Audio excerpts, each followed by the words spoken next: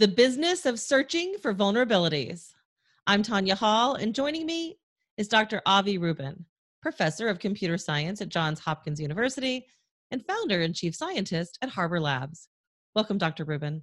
Thank you. It's great to be here. What does Harbor Labs do, and what motivated you to found the company? So Harbor Labs is a computer security company. We started out as a consulting company, and what motivated me is I think I've always had an interest in entrepreneurship and in having my own company.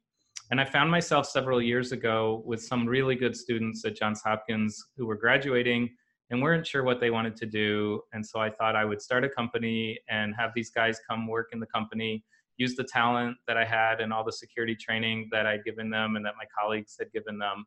And so we started out as a consulting company, and over the time, we've developed some really good clients and have started building a product. And so I'm excited to say that we're actually a month or two out from releasing our first real product. One of your specialties is analyzing firmware and application software for security vulnerabilities. You've been doing this since, for a while, as you pointed out, since 2011.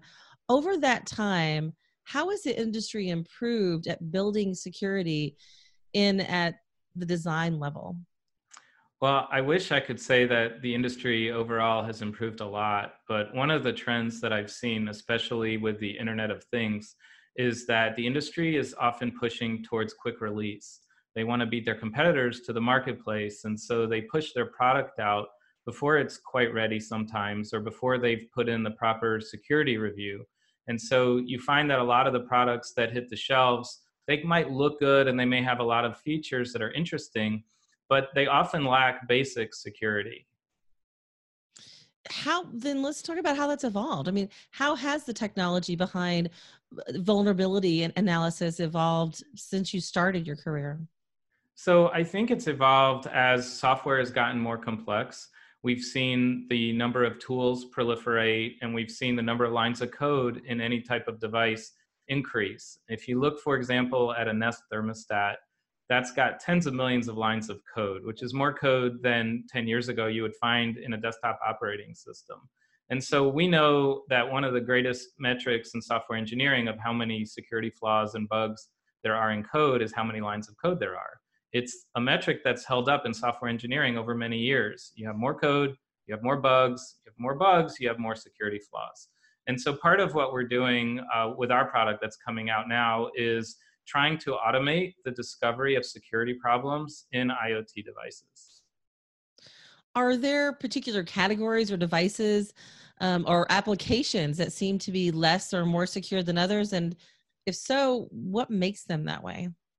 Well, I think that the ones that we're finding are least secure tend to be built by the smaller companies.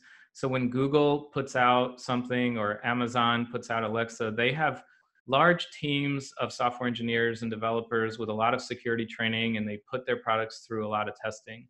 But there's so many products that you can buy now. If you walk into Best Buy, you can find, dozens of products that are called smart, and they're devices that you can get. And many of these were built by very small engineering teams. They were pushed out on very aggressive schedules. And so they have inherent security vulnerabilities in them. And so I'd say that the trend is towards, mom and pop software development. You're gonna have a lot of security problems. Established companies like Microsoft, Google, Amazon, they're putting out better stuff. Although I will say that Nest, which is owned by Google, recently made some headlines because they had weak passwords and somebody was able to spy on somebody's kid by logging into their Nest camera, because all you really need is their username and password, and then you can watch what's on the camera. How can math save us from hackers? So that was the title of a talk that I gave once, and I think that math goes a long ways towards helping us. If you think about it, a lot of cryptography that you see today is based on mathematics. It's based on advanced number theory, prime number theory. And if you look at something like Diffie-Hellman key exchange or the RSA algorithm, they're all based on mathematical concepts. And what's really cool about public key cryptography is that the concept of having two keys, a private key and a public key that can be used to establish a shared symmetric key, that concept was announced in 1977 by Whit Diffie and Martin Hellman, without actually having a solution to how it could be done. And so then a lot of mathematicians went to work, and Rivest, Shamir, and Edelman were the first ones that came out with RSA, and they showed that there's an algorithm that can have the properties that were predicted. And so it's kind of cool to think, the geeks, the mathematicians, they're often teased when we're younger. I'll put myself in that category with those geeks, have actually laid the foundation for what is allowed for e-commerce, what is allowed for digital contract signing, and the security that we enjoy in many protocols that we have on the internet is all based on pure mathematics, number theory. I have a family member that has a pacemaker, and the idea of that being hacked is scary, not just to the person with it, but the family members as well. How serious of an issue is that? Well, I think it's a very legitimate concern, but I worry sometimes that the headlines and press around the vulnerabilities in the implanted medical devices, the biggest danger is that people will be afraid of them and they won't get them when they need them.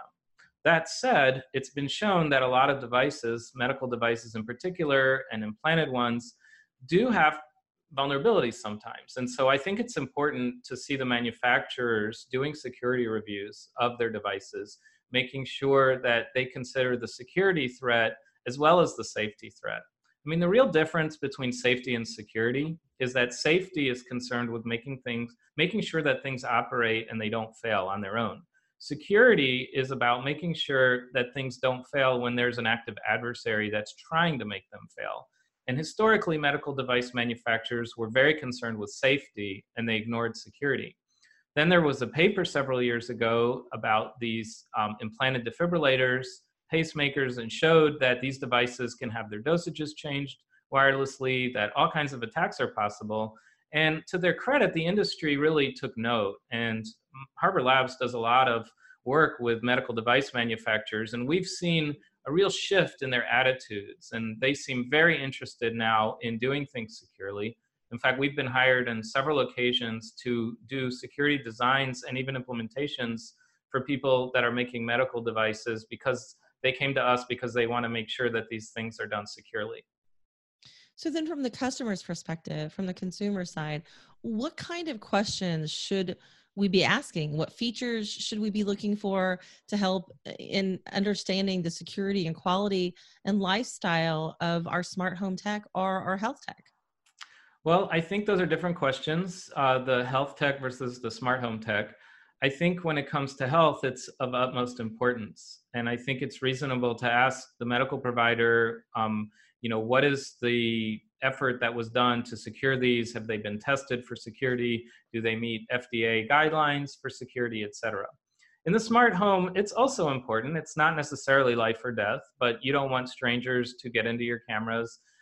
One of the big concerns is that the IoT devices in a smart home will be used to launch distributed denial of service attacks against other places, because instead of having one or two internet connected devices in your home, I recently ran a scan on my own home just to see what I had there, and there were 24 devices, some of which I had not even considered were on the internet. I have the smart switches, and I have a smart doorbell, and I have all these other smart things, and they add up, and each one of them has a processor, memory, storage, and software running on it. And if that software were to be compromised, that would allow someone to use that as an anonymous launchpad to attack other systems.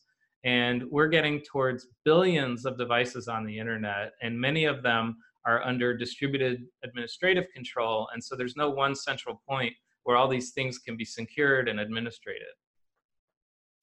Dr. Avi Rubin, professor of computer science at Johns Hopkins University, founder and chief scientist at Harbor Labs. If somebody wants to connect with you and find out more about the work that you're doing, how can they do that? Sure, I'd love to hear from people. At Hopkins, I can be reached at Rubin, just my last name, at jhu.edu. Harbor Labs is the same, Rubin at harborlabs.com. Send me an email and I'll be happy to chat. Thanks again. And if you guys want to find more of my interviews, you can find me at tanyahall.net. I've got links to all my social sites. Thanks for watching.